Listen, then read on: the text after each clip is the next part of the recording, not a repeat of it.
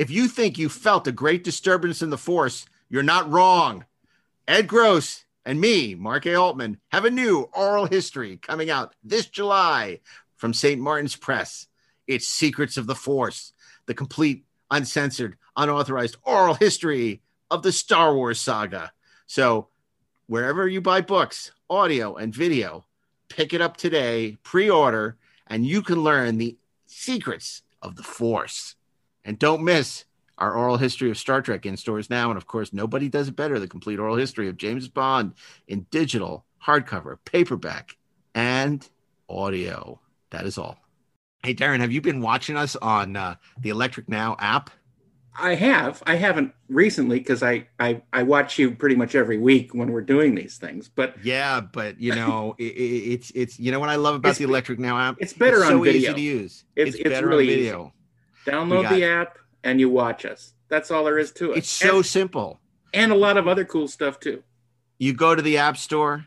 It says Electric Now. You download it, and then in the United States, press the button, and there it is. There it is. And you can choose, you can bookmark it. There's plenty of other movies and TV show to enjoy and episodes of all your favorite Electric Surge podcasts. So why wait? Download the Electric Now app and start enjoying us anytime. If you're a fan of Inglorious Trexperts, you're going to love Trexperts Briefing Room, a new series. Briefing Room? What is that? I was about to explain, then you interrupted me. Sorry. It's curated audio commentaries of classic Star Trek episodes. From the original series all the way through Enterprise. You're going to love it as we explore the behind-the-scenes making of all these wonderful Star Trek episodes with cast and crew that you would never expect to hear doing audio commentaries on Star Trek. Sounds like fun. It will be. And you can find it on the Inglorious Trexperts podcast feed and on the new Trexperts Briefing podcast, wherever you listen to podcasts. Let's go see what's out there. If you're a fan of the 4:30 movie, you'll love Best Movies Never Made, hosted by myself, Josh Miller. And Steven Scarlatta. Where we explore some of the greatest movies never made, like E.T. 2, Johnny Quest, Beetlejuice Goes Hawaiian, and Halloween 3D. New episodes available every other Monday, wherever you listen to podcasts.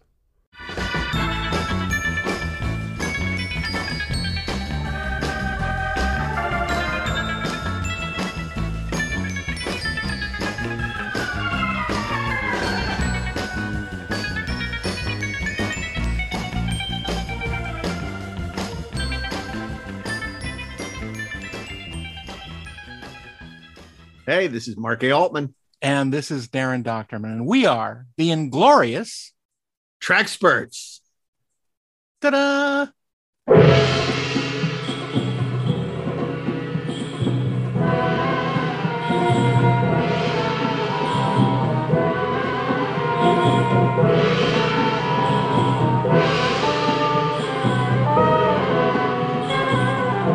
Nice place you have here, Mr. Pike.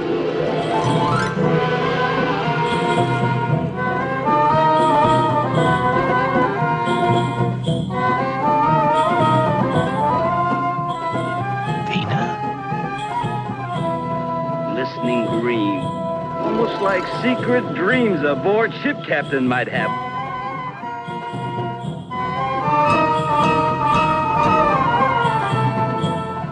Funny how they are on this planet. Actually like being taken advantage of.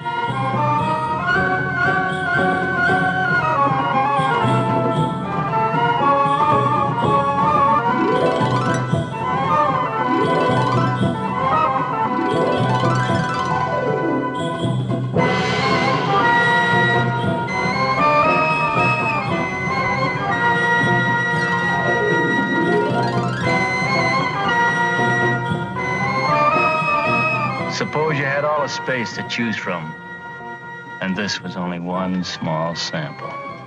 Wouldn't you say it was worth a man's soul?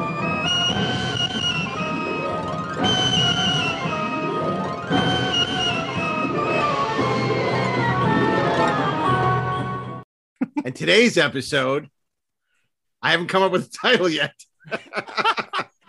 So I don't know what it's about. How about Pike at his peak? Pike's Peak.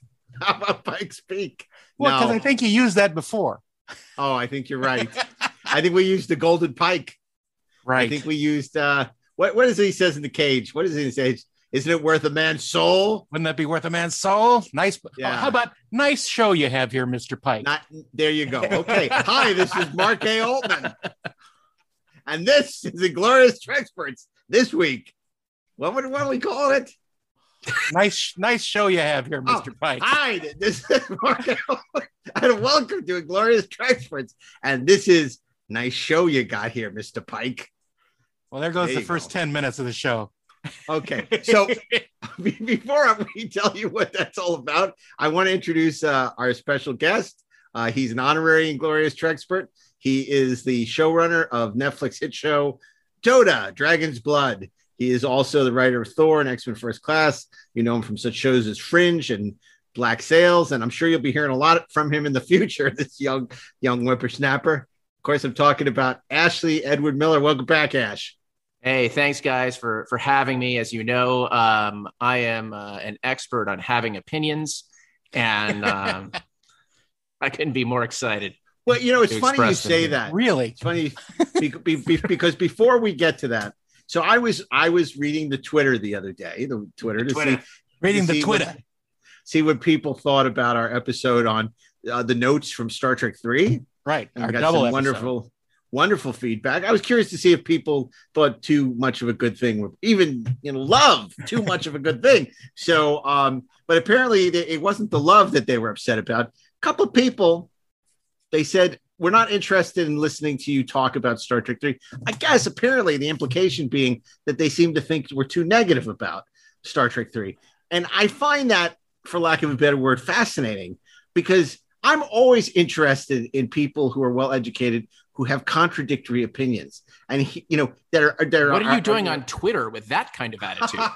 People that because I want to hear people who are interested in something, the opposite of what I believe, if they can talk about it in an interesting, compelling way, and I'm amazed that people would be so close-minded, because this wasn't even us holding court about. This wasn't even us talking about Star Trek. It was Gene Roddenberry and the studio talking about Star Trek 3.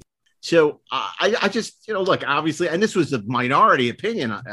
Most people were really excited about it, want us to do more of the movies. But so you're saying that we should concentrate on the movies? I just was so struck. I just thought it was such a narrow-minded conceit. I love the show, and I'll be back when you're done. The implication being bagging on Star Trek 3. So I just don't go to podcasts to hear people give reaffirmations of things that I like. I think that's the difference. Yeah. Because a lot of people do. A lot of people like to be reassured of their own feelings on things. And I guess that's fine. That's not my like either. I enjoy going in depth about stuff that I am interested in. And I like discovering things, good and bad about them. So it's interesting. To me, here's the maybe this is just splitting hairs, but I don't think so.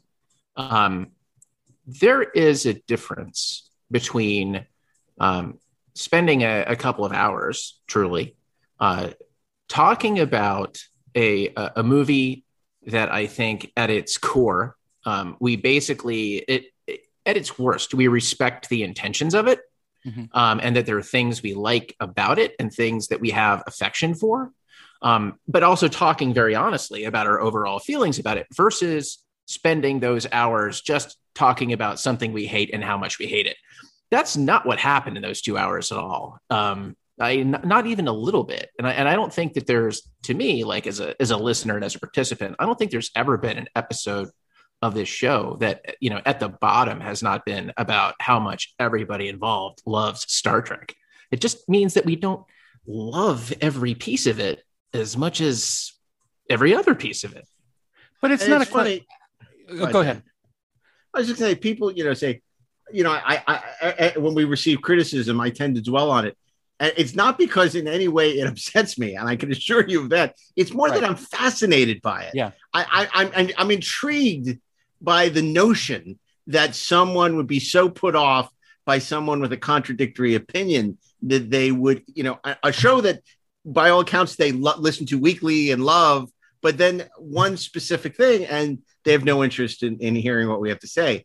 I just find that, I just find that so weird. I think there's kind of a difference in certain aspects of fandom, because I don't think you could say that we are necessarily fans of just the fantasy part of Star Trek.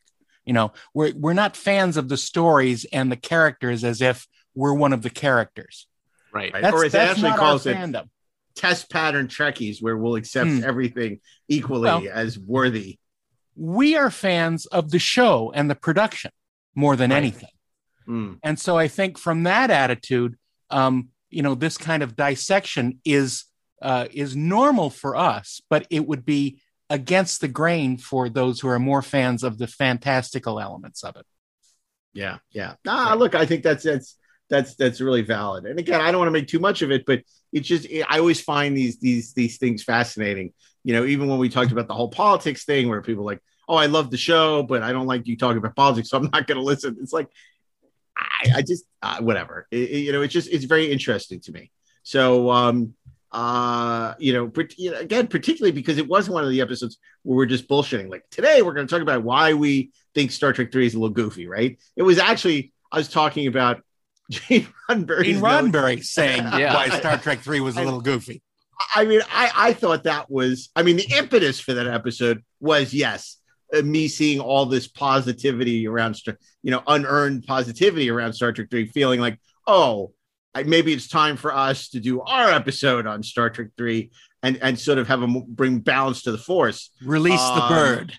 But can I just say that we learned from these Twitter responses also that we can't win, right? Right. Because either it's, hey, you're beating up on Star Trek 3, or, if I defend the honor of Harv Bennett against Gene's notes, it's, well, now you're just bashing Gene. It's like, right. Wait, what? It's like, well, that was funny too, because you had half the people say, thank God for Ashley, who was basically coming against Gene and defending the movie, and the other half saying, oh man, I can't believe Ashley was so narrow-minded not to realize, and it was so funny. And I do want to say this. I just want to say this because we're going to get a lot of texts or Twitter tweets after this episode here saying, guys, I hope you're not taking it too personal because I love the show and keep doing it. Like, don't worry, yes. we're not taking it personal. Like, you don't need to reassure us. Yeah. This is not.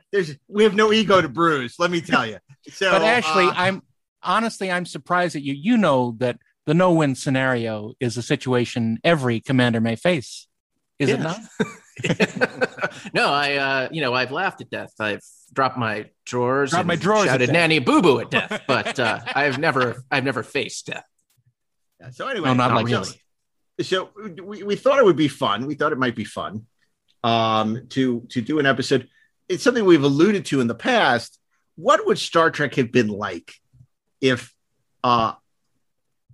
Jeffrey Hunter had stayed with the show? If Jeffrey Hunter had continued to play Captain Pike throughout, let's say it's 3-year run, right. And they hadn't cast Shatner, whether For the People had been renewed and he continued to do that hit show, or if Jeffrey Hunter's wife had not talked him out of doing the show and saying, Jeff, you're a movie star. You were in a John Ford movie. What are you doing? This stupid zap guns and people with ears. You were Jesus Christ, for crying out loud. Exactly. Jesus Christ. You were Jesus Christ. That was the greatest story ever told. Not Star Trek. We want to sort of talk about that. Also, as I mentioned in our sister podcast, 430 Movie, Darren and I both finished reading this week the novelization of Once Upon a Time in Hollywood, which, if you haven't read it, is a terrific book because it's not a straight up novelization in the sense that it's just dictation on what appears on the screen. Right. It goes into a lot more depth of the characters' motivations. Because I don't think they mentioned Robert Butler in the movie. No, that's exactly why I'm reading it. And I'm thinking, we gotta talk. I don't know how we're going to fit this on the podcast, but we got to talk about this because Robert Butler, the director of The Cage, is mentioned glowingly in what Jim Stacy says is his favorite director. Because basically Leonardo DiCaprio's character of Rick Dalton is talking about his favorite director to work with. He had a couple of favorite directors, and they're all trading like directors that they love.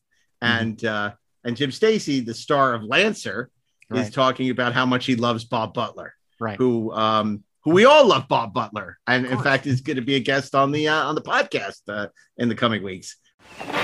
Here's the look of another winner this fall on CBS. Lancer, exciting new adventure drama, filmed against breathtaking outdoor locales in the American West. Lancer brings you thrilling action and spectacle, stirring conflict and drama in the saga of a cattle empire and the men who fought for it. The story of a family name that became a legend. Mr. Lancer? It's me, yeah? You're Johnny. That's right. Then you're Scott Lancer. No, ma'am. He's no Lancer. My mother only had one kid, and that was me. Likewise. Oh, well, we didn't expect you both at the same time, but actually you're right. It's Mr. Lancer that had two. Two? What? Wives. And sons. You two. Spoiler. Spoiler alert, yeah. But we can't do episodes like this every week. So I just it felt like it was worth, because again, it's set in the year of 1968, which is actually the height of. It's probably the greatest year for Star Trek ever produced. It's the pinnacle of Star Trek, and so it's interesting. And while there never is really strictly any kind of crossover between Once Upon a Time in Hollywood and Star Trek, there are a couple of synchronicities, because, for instance, Lancer, which is the show that Rick Dalton is guest starring on the pilot, was actually created by Sam Peoples, the writer of Where No Man Has Gone Before, and also the author of several awful versions of Star Trek II, The Wrath of Khan. And that's really, to me was very interesting. Of course, DC Fontana also wrote numerous episodes of Lancer as well. So it's that whole era of Star Trek. The world that we're seeing of Once Upon a Time in Hollywood is, it's what it was like when they were making Star Trek. Right. That's the world that they lived in at the time.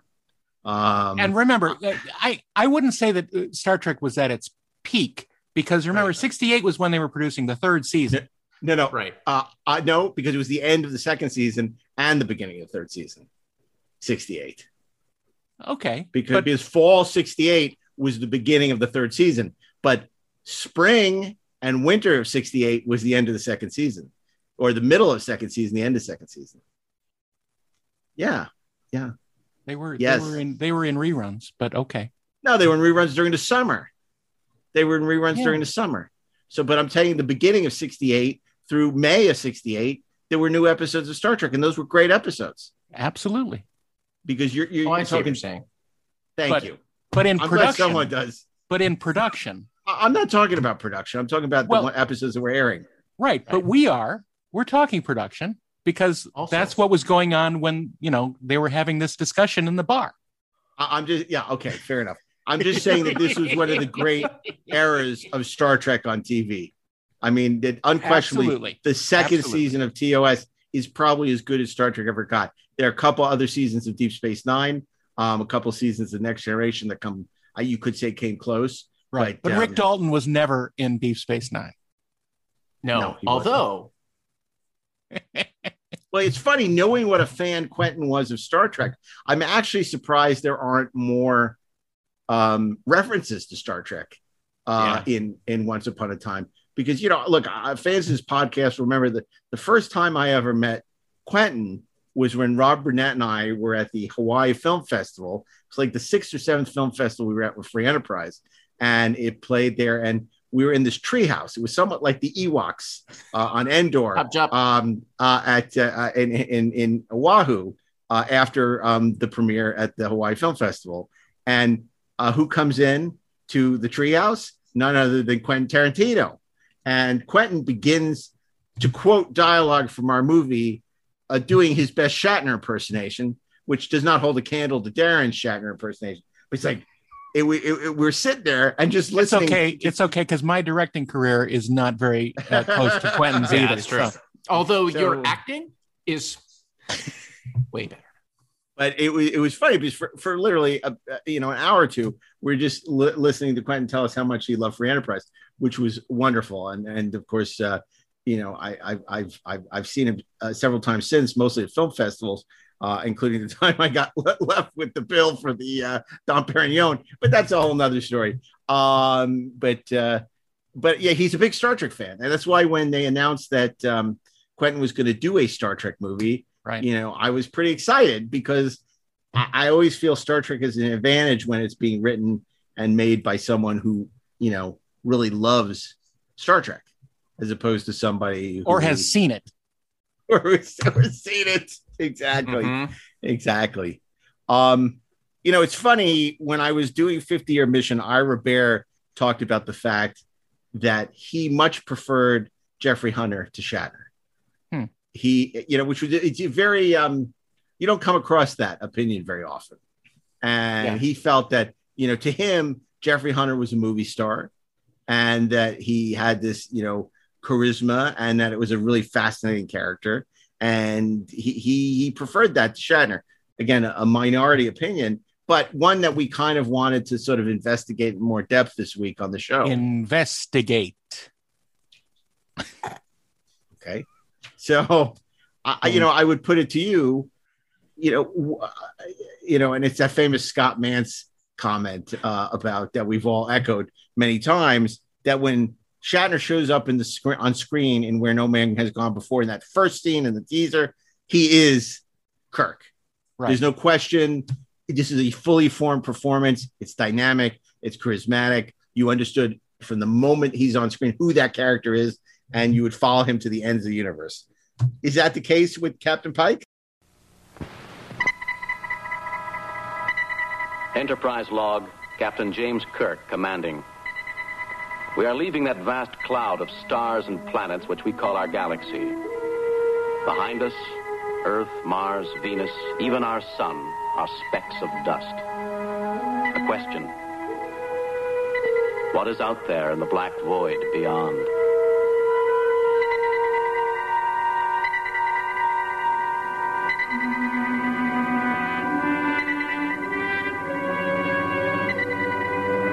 Until now, our mission has been that of space law regulation, contact with Earth colonies, and investigation of alien life.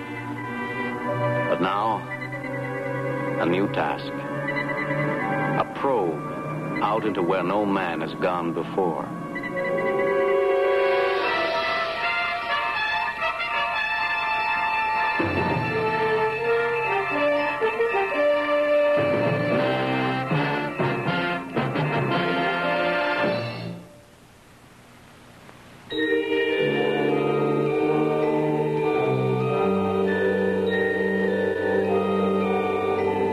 Stardate 1312.4. The impossible has happened. From directly ahead, we're picking up a recorded distress signal. The call letters of a vessel which has been missing for over 2 centuries. Did another Earth ship once probe out of the galaxy as we intend to do? What happened to it out there? The flip side of that is, I think that's absolutely true with Jeff Hunter and Captain Pike as well. The problem is, it wasn't going to go anywhere. Right. He was fully entrenched in the portrayal of Captain Pike. He had it, he had it down. He was going to be very thoughtful, very deeply emotional, but also, very by the book. And he kept the crew in line, and he knew what to do. He was smart, and but he was also kind of like Hamlet. Whereas he didn't have the ability to sort of sort out his problems with the other crew members. He was more sort of insular. So it was a question of he had to deal with these questions himself with a sort of more introverted kind of style. And that's what, Nimoy was saying. And that's why he played Spock more energetic, more, he was going opposite of Captain Pike. And when Shatner came aboard, he couldn't do that anymore. So he had to balance the scales the other way. But I think, go ahead. I was just saying, I mean, certainly, I don't know that that there would have been the need, because Pike is very much a stoic, right? It's a very internal performance. And you know what it reminds me of? It's funny that Ira says that he likes Jeff Hunter more than he likes William Shatner, because if you think about it, right, there's a lot of parallels between Pike and Sisko. Absolutely. In many ways, right? And also between Jeff Hunter and Avery Brooks. Avery Brooks is a fantastic actor. And he was so internal in those first 2 seasons that a lot of the criticism was that he was wooden, that he was stiff. He wasn't. He was just internal. And it wasn't until like he shaved his head and he grew the goatee and he just kind of let it out, like that he became a little more feral, a little more dangerous. Yeah. That the general audience kind of got behind him as a captain and really saw what he could do. I don't know that that Jeff Hunter would have gone through the same thing, but like the characters as we know them, the relationships, the way that we know them, wouldn't have been the same. I think there are other, very meta issues that go along with that in terms of the casting, in terms of a lot of other things, because it implies that the Cage as the pilot would have led to the show, which means a lot of other shit for Star Trek. But I think in terms of defining that character from go, I think Jeff Hunter is great, but you can't build a show on him. Not in the, I think that's the, Here's the thing. You can, and it's called Gunsmoke. Right. Marshall Dillon on Gunsmoke is that character as well. He's very reserved. He's very straight ahead and very stoic, and he takes action when he has to, but he's sort of one range. Right. But you have to surround that character with other more dynamic characters. Exactly. And Star Trek wasn't really built that way. I mean, eventually certainly was, not in the not Cage, then, because you had John Hoyt as the Doctor, not particularly dynamic character.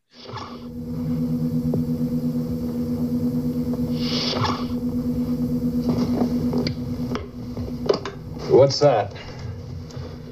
I don't say there's anything wrong with me. I understand we picked up a distress signal. That's right. Unless we get anything more positive on it, it seems to me the condition of our own crew takes precedent. I'd like to log the ship's doctor's opinion, too. Oh, I concur with yours, definitely. Oh, good. I'm glad you do. Because we're going to stop first at the Vega colony and replace anybody who needs hospitalization. And also, the devil are you putting in there, Ice? Who wants a warm martini? What makes you think I need one? Sometimes a man will tell his bartender things he'll never tell his doctor. What's been on your mind, Chris? The fight on Rigel 7? Shouldn't it be? My own yeoman and 2 others dead, 7 injured. Was there anything you personally could have done to prevent it? Oh, I should have smelled trouble when I saw the swords and the armor. Instead of that, I let myself get trapped in that deserted fortress and attacked by one of their warriors. Oh, Chris, you set standards for yourself no one could meet. You treat everyone on board like a human being except yourself. And now you're tired and you... You bet I'm tired. You bet. I'm tired of being responsible for 203 lives, and I'm tired of deciding which mission is too risky and which isn't, and who's going on the landing party and who doesn't, and who lives, and who dies. Oh, I've had it, Phil. To the point of finally taking my advice, arrest leave. To the point of considering resigning. And do what? Well, for one thing, go home. Nice little town with 50 miles of parkland around it. Remember I told you I had 2 horses and we used to take some food and ride out all day? Oh, that sounds exciting. You ride out with a picnic lunch every day. I said that's one place I might go. Oh, I might go into business on Regulus or in the Orion colony. You, an Orion trader, dealing in green animal women slaves? But the point is that this isn't the only life available. It's a whole galaxy of things to choose from. Not for you. A man either lives life as it happens to him, meets it head on and licks it, or he turns his back on it and starts to wither away. Now you're beginning to talk like a doctor. Bartender. You take your choice. We both get the same two kinds of customers, the living and the dying. Number one, who is really a very quiet, unemotional character by design. So very similar in a sense to Pike, very internal. Then you have, Yeoman Colt, right. we didn't really know much about. And Kelso, who, again, not a really dynamic, interesting character, at least from what we saw in The Cage. So it's a really good point. Because even in the novelization of Once Upon a Time in Hollywood, which I'll point to again, they talk about Gunsmoke, and they talk about, James Arness was like a lot of these actors who, after a couple of seasons, basically wanted the money but didn't want to work. It was like Fred McMurray in My Three Sons, where he would only come in once a week. And what later happened with Richard Dean Anderson on Stargate, where he'd come in, and I think to a certain extent Mark Harmon now on NCS, where they'll come in like once a week and they'll shoot out all their scenes, and they'll like be at the beginning of the episode, the end of the episode, to basically and get paid a ton of money to not do very much. And it was that way with James Arness. So they had to write all this stuff for the guest stars and give them these really juicy roles because James Arness didn't want to work. Yeah. Well, that was the structure of all those shows. All the Westerns there, they had their standard cast, but they were the background to the guest stars' story, because all the episodes were the guest stars' story. And that's kind of what happens in The Cage. This is Vena's story, basically. Right. Yeah. She is the guest star. And so it's very much structured like all those other Westerns. And I think that's what the show was going to become if they had moved forward. Right. Well, which is very different. Yeah. Very different. Format-wise, even. Well, it's kind of like this actor's studio 50s, 60s kind of performance where it's extremely internal and playing emotions and not large in life. And I think for TV, because you're in this at that time, 19-inch TV was a big TV. You had to emote to reach the viewer. You had to come out of that screen in order to be, so you see a lot of big performances. There's not a lot of subtlety in some of those performances. And, Hunter was, very small in his performance, but not only that, it's the same problem I had with Kirk in Star Trek Beyond. He doesn't want to be in space. Now that's interesting for a character in an episode, but if this is the guy you're supposed to follow and boldly go where no one has gone before, it's very difficult to follow a guy. Well, maybe I'd rather be an Orion slave trader or rather ride horses. To hang a show on him. Yeah. Right. Yeah. And that's how we start the show, with him basically having this ennui, which doesn't seem like it's going away, by the end of the episode. If there had been that moment, that beat where he realizes I'm the only one who can do this and sort of gets his mojo back. Right. That's one thing. But he leaves Talos 4 at the end just as depressed and as insular and reserved. And reserved as he is at the beginning of the episode. But a lot more talkative than he is in the menagerie. Yeah, that's right. A lot more talkative than he is in the menagerie. I think it's interesting you bring up the sort of energy level of different actors, because at that point, actors came from several backgrounds. One, either they were on radio, where they had a lot of experience with voice acting and creating characters that way. You had stage actors who were much bigger, because you have to be on stage to project across the hall. And then you had film actors who, by definition, you have to be smaller because a 70-foot screen amplifies everything. And Jeff Hunter was a film actor, absolutely. But Shatner was a stage actor. Right. Great point. That's a great point, Darren. Yeah. And I think some of that sort of becomes a new way of, what's all this about a new way? A new way of projecting this character that is less large, like acting on stage, but it's way bigger than film acting. And that's the niche that Shatner basically made for himself. Well, it's like that clip. I don't know how many of you watched. I think one of our listeners put this up. That wonderful clip of Bill Shatner and Francis Noon Yes. in the wonderful world of Susie Wong Right. from the Ed Sullivan Show, where they performed like 10 minutes of the play, Right. Broadway play that Shatner and the Alana Dulles were in together. And the Dolmen of Elos. The Alana of Dulles. E plebista. I feel a coffee cup coming on. And it was a wonderful segment. But you see Shatner, it's Kirk. It's big and it's charismatic, and you can see every moment on his face. Mm-hmm. And it's wonderful, and and you're riveted. You're riveted. Yep.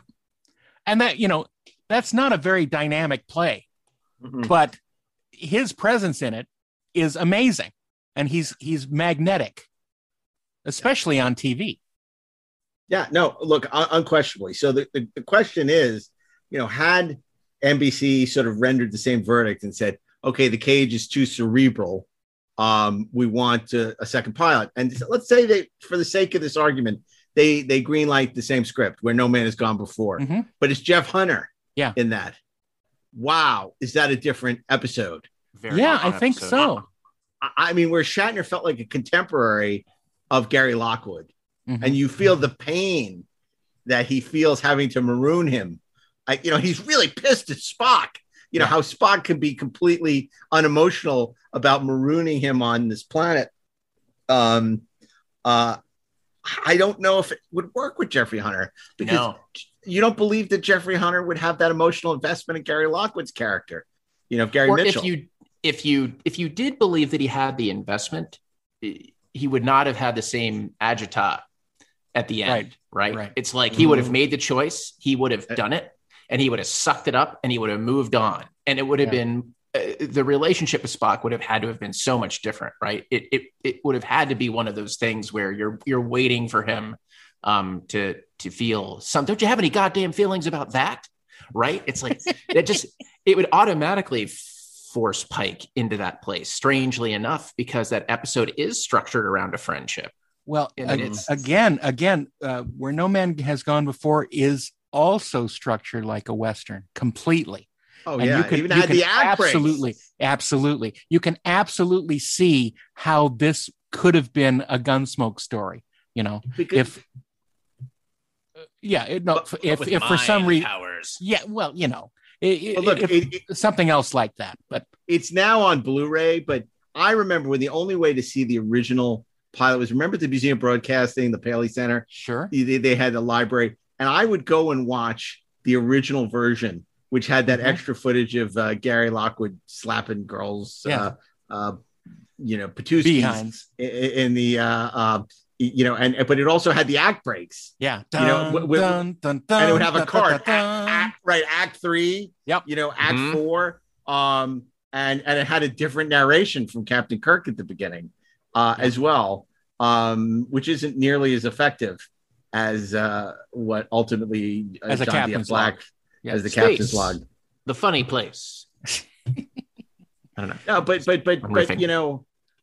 he's you're right. It definitely that feels like a Sam Peoples Western of the 50s or early 60s. Yeah. But by the time they recut it, and it aired as the second or third episode they futurized it. They futurized it, and it doesn't feel as retro, as much of a throwback to an old Western. With just a few cuts, few judicious cuts, and the credit sequence and a couple other changes. Yeah. Because also the Alexander Courage music is not great. And I thought his score for The Cage is much better. Yeah. I mean, I think the way that they use his music isn't great. Because it is very, for lack of a better term, sort of Mickey Mousing the action. It very much describes what's going on screen. And it doesn't make any other comment other than that. Whereas The Cage was a little more subtle.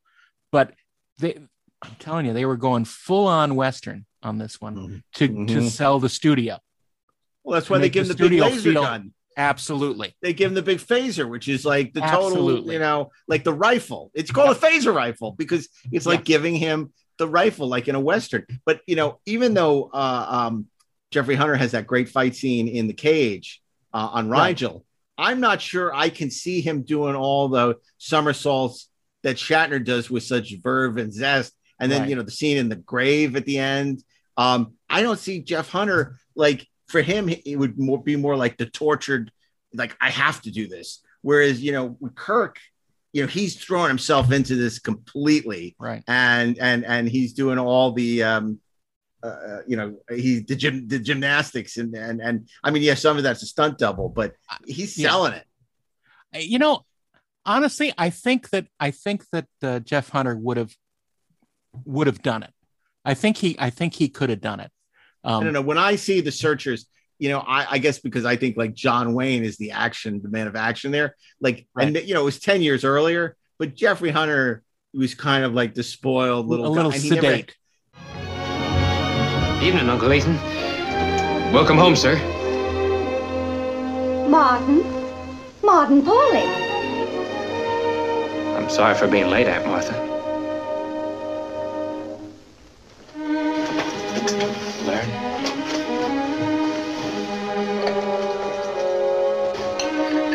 Well, I could mistake you for a half-breed. Not quite. I'm 8th Cherokee, and the rest is Welsh and English. At least that's what they tell me. Grown some. It was Ethan found you, squalling under a sage clump after your folks had been massacred. It just happened to be me. No need to make more of it.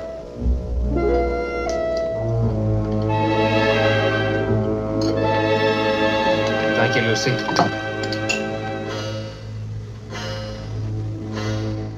Yeah, and he never really gets to do any kind of great action. It's like John Wayne had to really bail him out, you know, time and time again.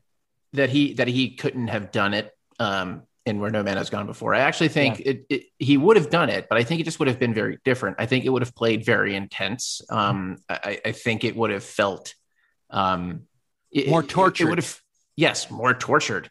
And I think that again, it's like, wow, what an interesting exercise to think about him in that episode in particular, because one of the qualities that I associate with Shatner as Kirk is, yes, obviously he can be incredibly intense and scary and, you know, it's and tortured even, but he also has joy, right?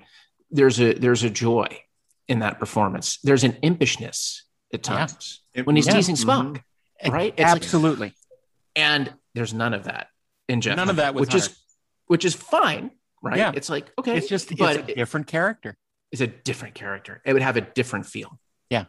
Such a great point, because you're absolutely right. Because again, you don't have the McCoy relationship. You don't even have the John Hoyt relationship, because now you have Paul Fix, who's even more of a dud than John Hoyt so who is Pike's relationship with? It ain't going to be Gary Lockwood. I just don't see the connection there. You know, because there's a James Dean quality to Hunter, you know, whereas like Shatner was more like Burt Lancaster or something. And then you're in a situation where, so who is his connection with? It's with Spock, but that legendary like duopoly, you know, the Kirk Spock relationship, I don't think it can exist in the same way between Spock and Hunter, because I think they found a way to bring McCoy, and I think the McCoy relationship, as important as it is with Kirk, I think it would have been even more important. I agree. Pike. But I think that if you bring in Jeff Hunter, Spock is an inherently different character. Mm-hmm. And he has to be. He has to be. He's bigger. Mm-hmm. He's more strangely alien, perhaps. Mm-hmm. And I think he becomes more questioning of human nature than even with his relationship with Kirk. Well, remember, the original conception of Spock was going to be this red-tailed devil with a, you know, plate in his stomach that he ate through. Yeah. You know, and it's almost like Holmes and Yo-Yo, and you know, obviously you brought that out. That's amazing. It's so great. Are the intellectual puppets of the Federation. That was Yo-Yo. John Chuck. Yeah. It's so great that they moved away from that. And a lot of that was because Leonard got the chance to play with the character, because of all the air that Shatner was taking out of the room, that it forced Leonard into a corner. Yeah. And Hunter didn't do that. No one puts Leonard in a corner. I knew that was coming. And Leonard's performance, I think, would have stayed much bigger. Yeah. And would have been a lot less interesting as he is in the cage. The women. Well, that's the thing. I think that the concept of the Vulcans would have had to be completely different. And, perhaps they have logic, but remember, number one filled that role. She was more like a computer than a human being. Whether or not she was actually a human or not, I don't think is ever canonically determined. But I think Jeff Hunter or not, she probably would not have been back, right? No, because the network didn't want Gene Roddenberry's girlfriend on the show. Yeah. So, it probably would have been another character, or it still would have been. Is that what you're saying, Darren? That without her, Gene would have found a way. Life finds a way. Gene would have found a way. Like life. It's but also that was sort of the trade-off to keep Spock. Was like we'll get rid of number one to keep Spock. So, in another world where he keeps Jeff Hunter, does he get rid of Spock and keep number one? I don't know. That's the question. And I think that really begs the question as would it have been a successful show? I don't think so. I don't know. Because I don't know if you can keep doing the cowboy stories every week on Star Trek and still you're going to lose your cowboy audience, first of all, because of the surroundings, and you're not going to attract the science fiction people because it's more of a sort of a heavy-handed storytelling. Well, I think you would have still had the same fundamental stories, but I think the attitude would have been very different. I think what we would have gotten is something that I think some fans think they want from Star Trek, which is this kind of very sterile and not military. Yeah, you know what I mean? That it's just like that I think they would have been fine with that part. But the problem is that people like us, right? Like I'm trying to imagine myself as a kid responding to Jeffrey Hunter in the same way that I responded to William Shatner.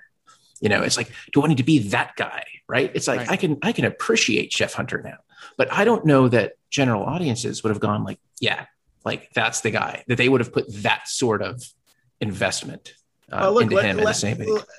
Let's play this out. Corbomite maneuver. Right. Do you buy Hunter pulling that bluff? I don't think I do. I don't see him lying. I don't think him it's the impishness that Darren talks about. That's true. And then, his whole relationship with Bailey, where his tolerance of his deficiencies and his youth that Shatner finds charming and almost as a mentor at the same time that he's, criticizing him. I think that attitude, Hunter could have pulled off, because I think that when Hunter is interacting with the regular crew, I think he does have a little bit of camaraderie. We get to see so little of that in the cage that it doesn't really get a chance to develop at all. But I think that he knows his crew. He deals with them one-on-one when they're finding things out. And it's a little bit sterile in the cage. But I think that if you write those supporting characters better, then you get a better reaction from the maybe captain. But I kind of see him like Timothy Dalton, like in The Living Daylights, when he goes Bond, James Bond, rather than all the other actors who like do the whole Bond, James Bond, where they have fun with it, and Hunter, like I think it's the same thing, like the way he relates to Yeoman Colt, and there's no flirtiness, there's no kind of, it's not like Kirk with Rand, for sure. On the other hand, though, yes, there definitely episodes where there are things Kirk does that it's difficult to imagine Pike doing them. On the other hand, though, I think of something like Balance of Terror, and it would have been a slightly different episode, but I think Balance of Terror with Pike could have been amazing. And you guys know that's one of my favorite episodes of all time. And I think like the Pike version of that could have been cool as shit. He's kind of like Captain Bart Mancuso in Hunt for Red October. Mm-hmm. You know, he's Scott Glenn. He's Scott Glenn. And he's, you know, he's quiet, he's reserved, but he has a good rapport with his crew, and he's smart, and he knows what to do. But he doesn't show any emotion. He doesn't show any idea of being, you know, shaken up at all. All back full. Say again? I said all back full. Back full, aye, sir. Answer's back full.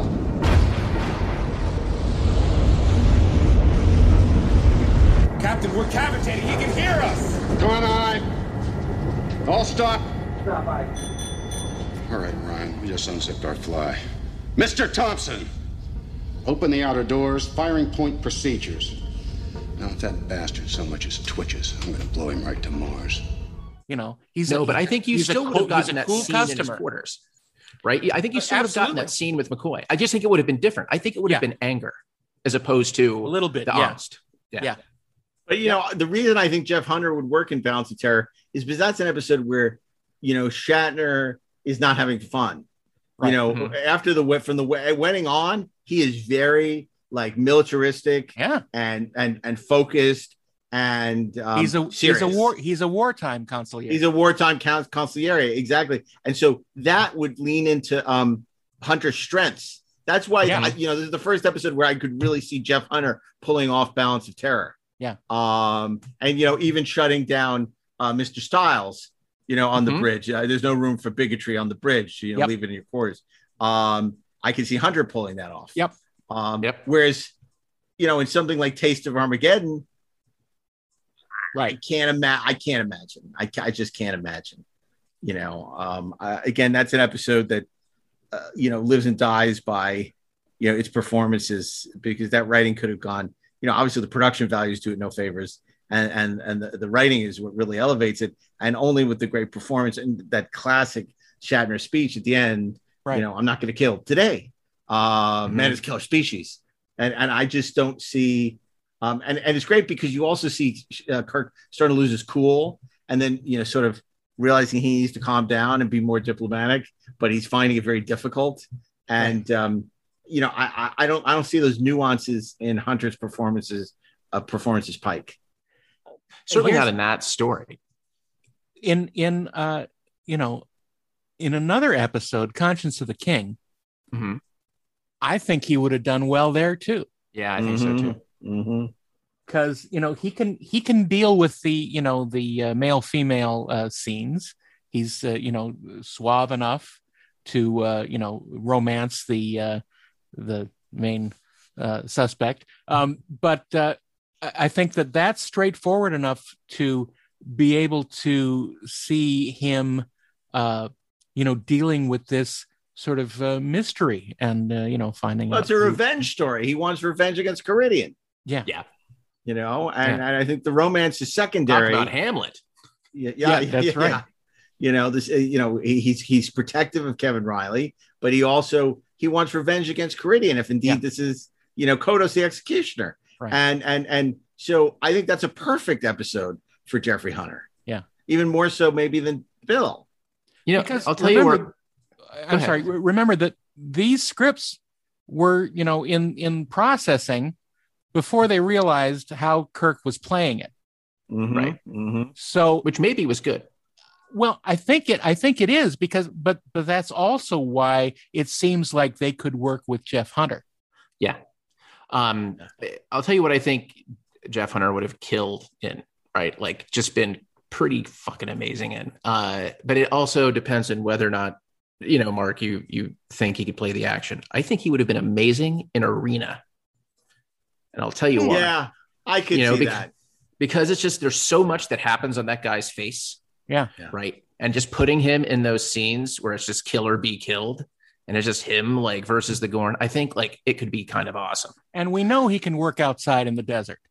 Yeah, that's for sure. We know that. That's funny. I don't see him as doing as many barrel rolls on Cessna's 3. Yeah, because Shatner was like, you know, diving and rolling and doing. That's where he got his tinnitus apparently. But I think all the stuff with the Gorn and that's final speech, you know, where he doesn't. I'm not going to kill him. I could totally see. Because in a way, that whole He basically does the same thing in the cage. In the cage, it's basically right, exactly. So I can totally see that, which is funny because I think you're absolutely right. I can completely see him in Arena, but then I look forward to something like Mirror Mirror. Can't see him in that at all. No, right? What is Mirror Pike like? It's like Mirror Pike is Pike. Mirror Pike is exciting. Mirror Pike is Kirk is no. But you know what? I think we would have more episodes like Galileo 7, where it's a Spock story. Yep. And basically Pike is on the bridge saying to I forget who it was in that episode, to the Commodore or whoever it was. Right. I'm gonna keep looking for him until the last second. I'm just gonna keep looking for Spock, and then we cut back to Spock, and and he's with Don Marshall and the phasers. Full intensity.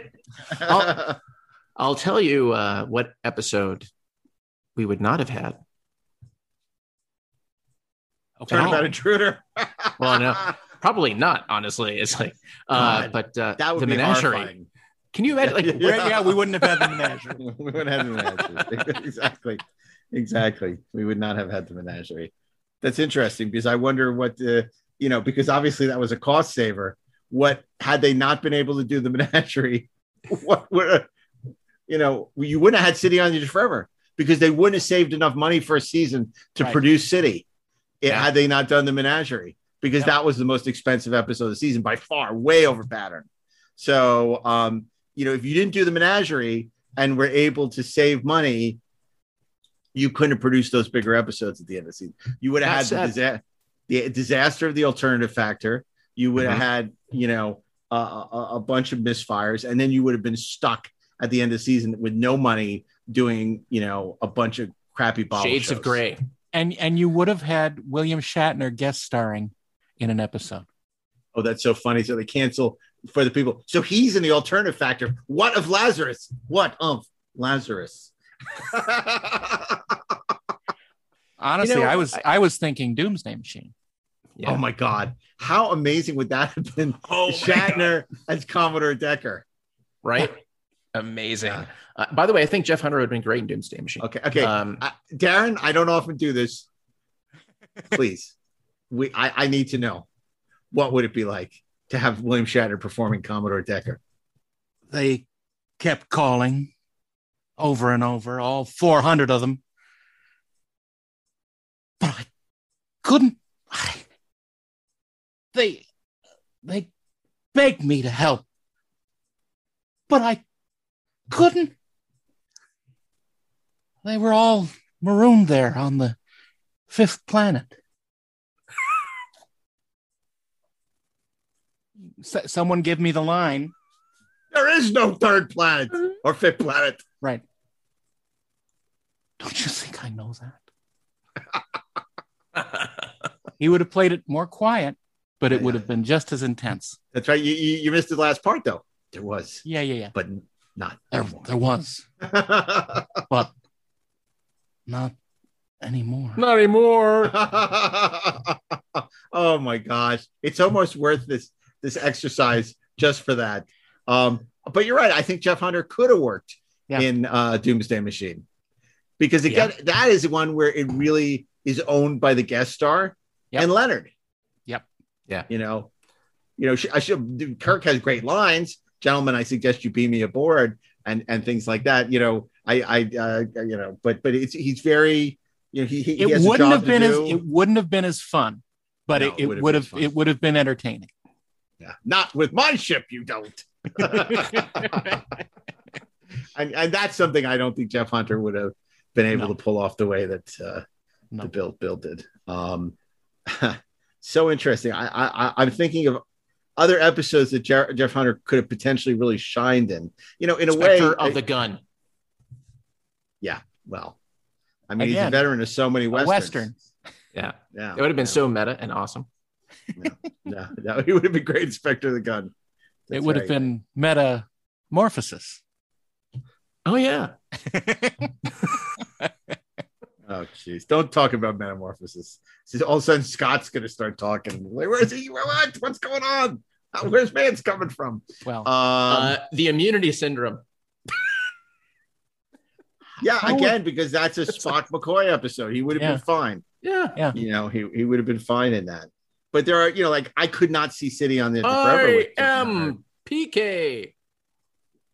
Oh my Paradise God. Syndrome. Yeah, I know. I bet you're right. I mean, I can't, as much as I don't like Paradise Syndrome, it would be 100 times worse with Jeff Hunter. Oh yeah. And you know, of course, he'd start I killing will bear all the you Indians. many strong sons. Oh, no, because I was a little Searchers joke, extremely Right. little. But I think that City on the Edge of Forever would have been a disaster with Jeffrey Hunter. I wouldn't have thought. I agree. It probably wouldn't have been rewritten as much. Yeah, I don't know that I agree. I think it would have felt different, right? Because the darkness of that ending, it feels to me like exactly the kind of depressing shit that would be happening to Pike all the time, right? No, it's but like, it's almost I like don't in his believe wheelhouse. That he would fall so deeply and so quickly for Edith Keeler, and they would bond. Because he's not a over romantic this- at heart. No, and they would bond over this shared belief in the betterment of humanity, and that one day "Let Me Help" will replace "I Love You." Like I don't see any of that. See, Ashley, I disagree because one of his fantasies was, you know, going out on horseback for a picnic lunch out in Mojave. So, you know, that's the character. He doesn't. He wants to be a romantic. You know, True, very true. He may not have the capability of it, though. That's That's difference. right. He can't connect, and like all Shatner does is connect with That's anybody correct. and everybody. Well, But the let's other be thing is, fair. Kirk is in love with his ship. Yeah. What is Pike in love with? I don't think it's the Enterprise. It's not. I don't think he has that It's connection. to the absolutely ship. not. If it's anything, it's the mission. Maybe. Yeah, and it's maybe his crew. He's protective of his crew. Yeah, because he talks about that in the cage. I'm Yep. responsible for 435 lives, and you know I'm tired of having to look out for them. And because he's so upset that a couple of people died on that mission up to Rigel. It's only 100 and something. Oh yeah, it's a much smaller Right. ship. Yeah. A couple of sections are shut down. That's They're right. under repairs. Right. Or, it's just reverse modernization where it actually becomes more difficult to run as time goes on because the technology becomes so complicated, which I is think the they opposite. added more scientists and they're doing more exploration. It requires more specialized people like Helen Noel. Right. One of the things that I think would have been interesting would have been to have seen, Captain Pike and the rest of the crew wearing those hats, those, front build hats that he has on his TV.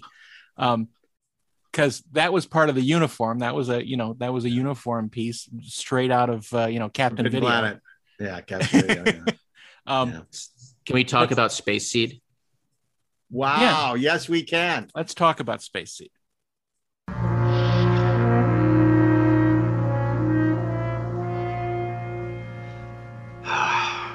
I'm sorry, Captain. I was lost in thought. My door. Locked from outside? A guard posted? Unusual treatment for Khan, Nooney, and Singh. Excellent. You identified me with your computer system, I imagine. I'd like those answers now. First, the purpose of your star flight. A new life, a chance to build a world. Other things I doubt you would understand. Why? Because I'm not a product of controlled genetics. Captain, although your abilities intrigue me, you are quite honestly inferior. Mentally, physically. In fact, I am surprised how little improvement there has been in human evolution. Oh, there has been technical advancement, but how little man himself has changed. Yes, it appears we will do well in your century, Captain. Do you have any other questions? Thank you. They've all been answered.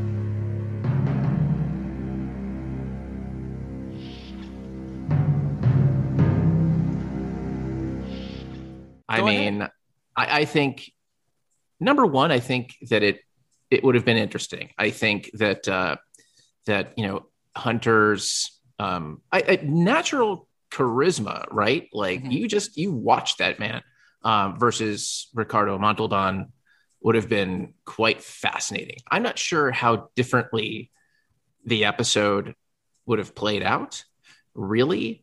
But I think just that dynamic, I'm just trying to picture those guys on screen together, and certainly the implications that has, like for Star Trek 2, or like, I don't know that the movies are the same. I mean, let's assume that I think there are no movies with Jeff. There are no movies, right? Well, look, and you sort of like appalled that Marla McGivers would betray the ship, and then eventually she comes back to the side of the Angels. But with Khan and Jeffrey Hunter, I don't blame her, because Khan is so charismatic, and Pike, I won't say a wet blanket, but he doesn't have the charisma. It's like, okay, I see why Marla McGivers is going over to Khan. I just don't think she'd come back and let them out of the. You will all go in there, and they're not coming out. I think Jeff Hunter's charisma is just different, right? Yeah, it's like he's smoky. Yeah. Yep. I agree. But I mean Ricardo. See, I mean, I think that Shatner is so big in a great way and so charismatic that it really was a battle of titans. It was like Rocky and Mr. T going at it, right? But with Jeffrey Hunter, it's more like Rocky 5. It's like Rocky and his son going at it, because you got Khan, who's Rocky, and then Jeffrey Hunter, who's like the milquetoast son. So I think that Mark, I think that Khan is definitely Apollo Creed. Okay, so let's say that. So let's say that Khan is Apollo Creed, and then Kirk is Rocky, right? Right. And he's going to fly now in his starship. But the problem is you get to Rocky 5, and it's the son, and I guess Rocky then is Khan. This is you follow my analogy? I'm saying, I've never bothered to calculate. I'm just saying that I think that Ricardo is such a big and charisma presence, and over the top presence. You're an excellent tactician, Captain.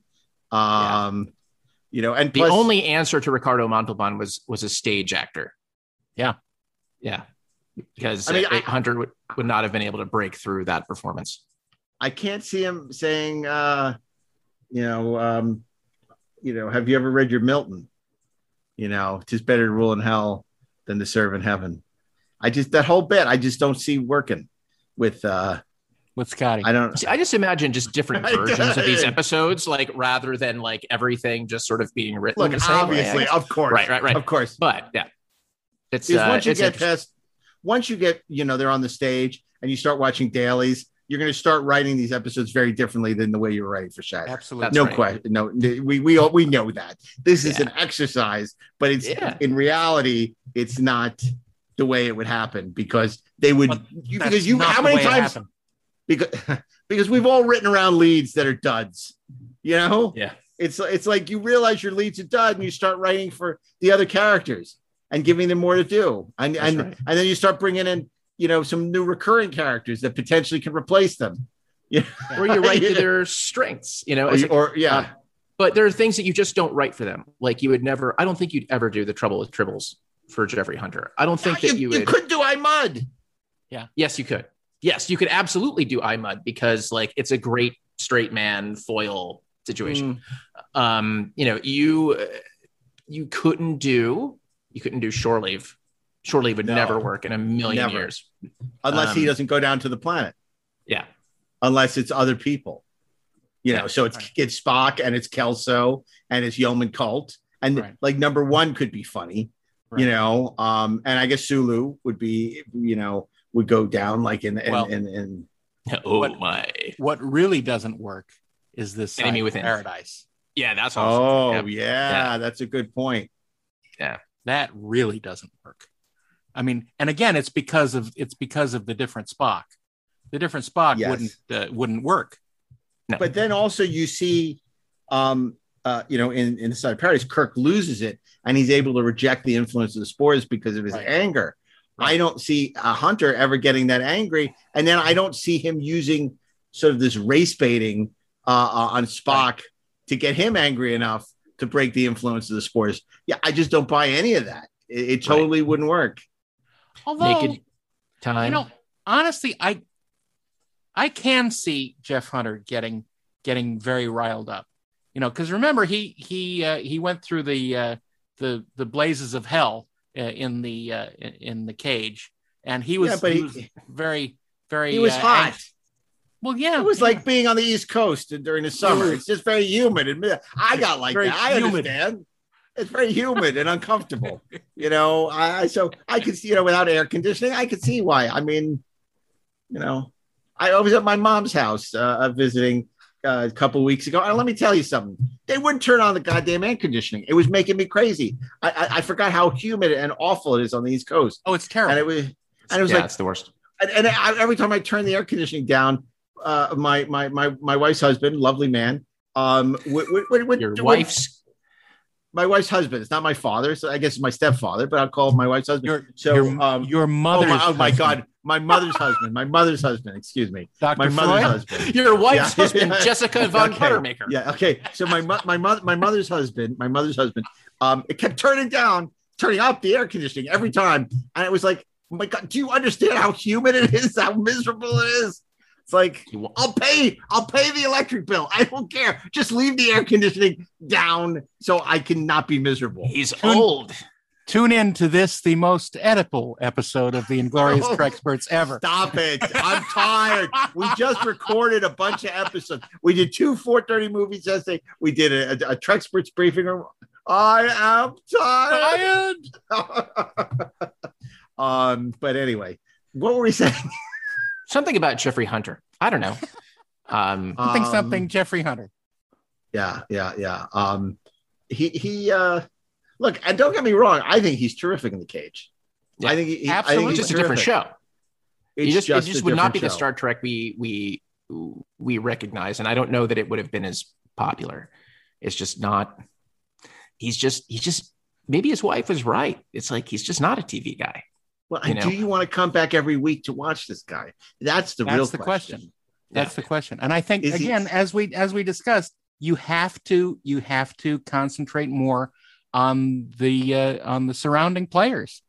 The supporting characters are more important in the case of Jeffrey Hunter. But then TV it could be a real really ensemble. Work that way back in the 60s. That's the problem. I guess here's the test. Can we imagine? All right, just try to picture this one. Just close your eyes. I want you to picture Rob Burnett. And I want you to hear in your head Rob saying, Jeffrey Hunter is the man. Jim, I can't hear you. Did you hear me? Genesis. Who's taking Genesis? Wait, what's going on? I literally cannot hear you. I don't know where my sound went. Hold on. I'm trying to get you back. I don't know. Game. Who's your meta game? We need more signal. Wait, what's going on? What's going on? Damn it. I don't know. I have no idea what you're saying. Yeah, so we're picturing Rob Burnett. Why are we doing this? Explain yourself. It's an exercise. I want you to picture Rob. I want you to close your eyes. I want you to hear his voice clearly in your head saying, Jeffrey Hunter is the man. I can't picture that. I can't picture him saying that. Then I can't picture it. Yeah. Okay. Work. You know what? That is a really compelling argument. I could never see Rob. It's great. It's a great point. I cannot see Rob saying Jeffrey Hunter is the man. But at that point, you need Jose Tyler to be the man. Could you imagine? He'd be going to conventions now talking about, Gene was so great about diversity back in the 60s. It was like the first Latino starship. Look how forward thinking he was. Yeah. And of course, Tyler, one day he'll be a captain. I've been telling him for the last couple of movies that Jose Tyler should be a captain. They should give him his own ship. But that Jeffrey Hunter, his performance was so bland, he destroyed it. They cut out the scene where you found out that Jose Tyler was a captain. You know what else I can't picture? I can't picture Jeffrey Hunter singing No Tears for Caesar. Oh, well, I don't think we would have made Free Enterprise. These two guys are obsessed with Jeffrey Hunter who meet their idol and find out he's more screwed up than they are. I mean, maybe Weekend at Bernie's, but I don't see them doing. I don't see doing Free Enterprise. So Jeffrey Hunter, we would not think how it would have changed all of our lives without Jeffries. Without Shatner, we never would have come together. It would have been, Jeffrey Hunter would have been the captain. He would have been doing conventions. We would have never made Free Enterprise. The sad thing we would have is, never become friends. Well, we have to go back in time and make sure Jeffrey Hunter turns down that role, guys. Although there are certain eddies and currents in time that, converge. Eddie, I'm so broke. Honestly, I think that with Jeff Hunter, Star Trek would have lasted a season, and then that would have been it. But we still could have become obsessed with Shatner on TJ Hooker. So maybe what we would have done is we would say Free Enterprise, maybe like Free Hooker or something. Free TJ. Free Hooker does not sound like. That is not a good value. Lust. It's not a good value. Yo, TJ. Free Hooker. It would have been something else, but it would have been the same. I got to tell you, I think we got to go back to the Guardian of Forever and restore Bill Shatner in Star Trek as Captain Kirk, because this whole Captain Pike thing. Do you think they would have gone back to Talos 4 at some point? No, because that story had been told. Reuse the footage. If it meant they could reuse the footage from The Cage, you bet your ass. But they couldn't, because they would have already aired The Cage. Right, but it would have been flashbacks. Well, then it changed. They would have aired The Cage. No, they reshot the pilot, right? So they would have found a way to go back and reuse it. But they didn't reshoot the pilot because they would have shot The Cage, and then they would have done Where No Man Has Gone Before. But they would have aired them both. Premise was they would have aired both. They would have aired both. Yeah, no, The Cage they probably wouldn't have aired first. Who knows? Maybe they would have aired The Man Trap first. Yeah. Can you see Jeffrey Hunter in The Man Trap? I can. Mm-hmm. Yeah, I can see him in that. It's just as boring an episode as it was with Bill. Yeah, because Bill has basically nothing to do in it. Yeah, yeah. Although I can't see Patterns of Force with Jeffrey Hunter. He would have been Melicon. He would have been better as Melicon than he would have been as Pike. The Wrath of Melicon. So before we wrap up, so let's just say, and I think we all agree the show's one and done, one season and done, maybe two, like Lancer. But so there probably wouldn't be movies. But for the sake of the exercise, let's pretend they're movies. So, Star Trek: The Motion Picture, man, people call that the motionless picture now. Yeah. Imagine what they would say if Jeffrey Hunter had been in. Look, honestly, Jeffrey Hunter was a movie star. Yeah, and it's true. That's true. It's his natural habitat. I think it would have been fine. Natural habitat. Yeah. No, he's right though. I think it would have worked. It would have been different, but I think because everything else would have been different. Yeah, but I think it would have worked. Yeah, and then Star Trek 2, we talked about the same problems that Space Seed had. Right. Star Trek 3, so they kill Spock, and then he stays dead. He stays dead. Right. But isn't that fascinating though? Well, that would be interesting. It's because I mean, again, it's hard to separate, our understanding of that character from the menagerie and Spock's relationship with him in the menagerie, right? So the idea of having this movie where Pike has to save Spock or recover Spock or do this illegal thing, there's something about that on some level that I really appreciate. I don't know. I'll tell you what speech would have been very different. You killed my son. That whole thing is going to be different. Wow. Oh my God. Well, also you just can't believe that Pike has a bastard son. I think if he knocked up BB Besh, he would have stayed with her. Yeah, exactly. And she would have been telling her kid as he was growing up what a great guy his dad is. Great guy. Yeah, what great guy Captain Pike is. The movie that would not have worked at all, Star Trek 4. Not at all. No, because we all agree that he couldn't do comedy. That this was not a guy. The guy, he may have been a great Jesus, but he was not a great comedy guy. I thought his Jesus was hilarious, honestly. and then Star Trek 5, he goes back to his roots, meaning God. So it's That's like, I right. played this role before. I've seen met God. I've worked with God. The funniest story ever told. And you know, God, Generations, hard to imagine would be even worse. Except at least it would have been accurate that he liked horses. Yeah, right, exactly. That's true. Right, then it would have made sense that he's dreaming Look, of it's tango. Instead And of Butler, Cash. you have Tango. Yeah, my two horses, Tango and Cash. Oh my God. So who would his dream be? Instead of Antonia, it would be Vina. Yeah, it would. Sure. Which It would be kinda Vina. nice.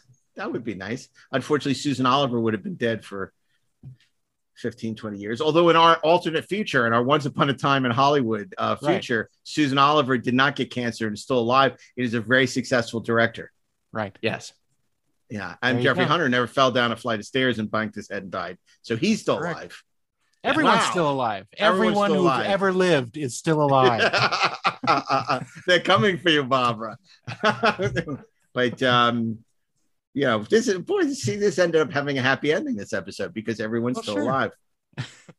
You know, Roger Carmel's still alive, so Harry Mudd could have been in the movies. Well, he In still Star could Trek 4, instead of being about the whales, would have been a Harry Mudd story. Right. You have to bring Harry Mudd back from 1987. Talos 4. Talos 4. Yeah. He's discovered. You have to put him in a tank. Captain, there No. are whales here. He has a time machine and is pulling time heists, and we have to stop Harry Mudd from pulling the time heists. There you go. There you go. And I've you sold. know, there you Let's go. write it. Let's mean- do it. They could still do that story. They might. It's Oh, like, come man. on. Well, this was a fun one. Who would have thought? Super More fun than Jeffrey Hunter. No, Oh. I'm kidding. Oh. Listen. You're going to get I'm- so many tweets. I am. Right. They're Saying gonna I might how be you one of 'em. mistreat Jeffrey Hunter. No, you know, again, the cage is one of my favorite episodes. The Menagerie is one of my favorite episodes. I think Jeffrey Hunter was great. I was the one who suggested we do this episode. So so I take it back. You know, it's interesting. God, you know, I wonder if one day with like CG and digital characters, we could actually play this out to its logical conclusion. I sure hope not. Yeah, I guess so. You're probably right. It's better to be the stuff that dreams are made of. Now, okay.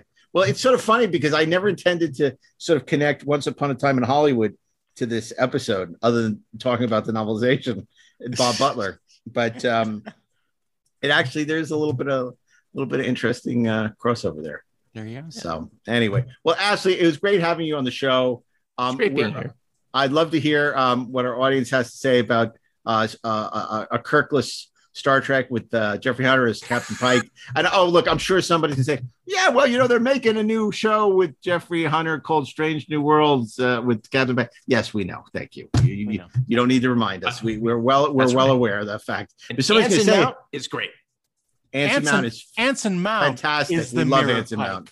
That's right. Look, Anson Mount is the mirror Pike. He's we- the Pike that we- we deserve. We love Anson Mount.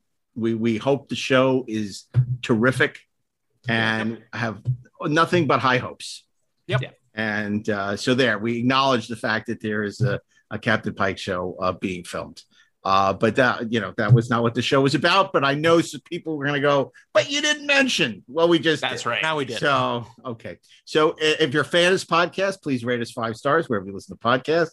And keep in mind, we don't charge you. We don't have Apple subscriptions. We don't have Patreon. We all we do is have a We free give good time. and give and give. We're the givers of pain and delight, depending on your perspective. So we also want to remind you to listen to our sister podcast, The 430 Movie, Cartoon Barroom, the best movies never made, and check out the new Leverage podcast exclusively on Electric Now as a video-only podcast, which goes behind the scenes of the new Leverage TV series and exclusively on IMDb TV. So check that out. We're very excited for Dee Devlin, the reboot or the sequel series, Leverage the Next Generation. He doesn't call it that, but I'm going to call it that. And it's very, very exciting stuff. So we're thrilled for Dean. And you can check out the companion podcast that will be airing on Electric Now, which you can download at your favorite app store. We also want to thank the great Bill Ritter, who continues to make us sound great outside the studio. So thank you, Bill. We know we haven't been doing you any favors by recording these via Zoom, but we're deeply appreciative for all the hard work that you put into these episodes, along with Mark Rivera, our producer, Nellie Biscali, our associate producer, Zach Ragatz and Peter Holmstrom, and our video producer, Dylan Middlebrook. If you want to follow us on social media, check us out at Inglorious Trek on Twitter, Inglorious Treksperts on Instagram, and on Facebook at Inglorious Trek. You can also befriend Darren Doctorman, who wants to be your friend and your neighbor. We're not saying that at all. I, on the other hand, will not be adding you on Facebook. So I'm sorry. I just thought you can follow me on Twitter, Instagram, but Facebook. I've actually made it a rule specifically on Facebook that I do not accept friend requests unless I've met them in person. Yeah, I have the same. I have the same rule. So because it's it's for following people from high school and stuff. It's not for So anyway, and for stalking people. Yeah, stalking. Totally. Stalking. Sure. I thought that's what you use. Never mind. So, and that's I think. Oh, that's really the highlights. I have nothing else to say. Oh yes, I do. I want a very special shout out. All of you who supported the 1982 documentary on Kickstarter. Thank you so much for your support. Couldn't have done it without you. We're really exciting. Production has already begun, and I'm really indebted to our Inglorious Treksperts family for really getting behind it in such a big way, as well as some of our guests who were very generous and would prefer to stay anonymous. But I know who you are, and I thank you for it. And then also check out the Once Upon a Time in Hollywood novelization, which is absolutely great. Although, as I mentioned on 430 Movie, when you get to the last page, it says, and don't miss the extended hardcover edition coming this fall. It's like on the last page after you finish reading it. And it's like, oh, wait, there's an extended hardcover coming out. Wonderful. What else? Nothing. Let's wrap it up. and last but not least, check out our sister podcast, Treksperts Briefing Room, where we curate audio commentaries of significant Star Trek episodes with guests from across the Star Trek universe. So we hope you'll join us there. That is a separate podcast feed from Inglorious Treksperts. So if you want to listen to these wonderful audio commentaries, you need to go to Treksperts Briefing Room. And last but not least, we're almost there. Las Vegas, August 2021. The 55-year mission continues at the Las Vegas Rio Star Trek Convention from Creation Entertainment, celebrating their 50th year producing conventions. Ashley Edward Miller will be there. Darren R. Doctorman will be there. Mark A. Altman will be there. This is going to be the big one, 007. You should come check it out. We're going to be doing a panel on Friday the 13th. Ooh, spooky. You never know who'll show up. And we hope to see you there. We may not add you on Facebook, but we'd love to talk to you at the Vegas convention. So come and meet us. So that is all I have to say. So I remind you to keep on trekking ingloriously, of course. I want his service record to end that way. He didn't ask for what happened to him. I felt for him, too. I believe there's some hope for you after all, Mr. Spock.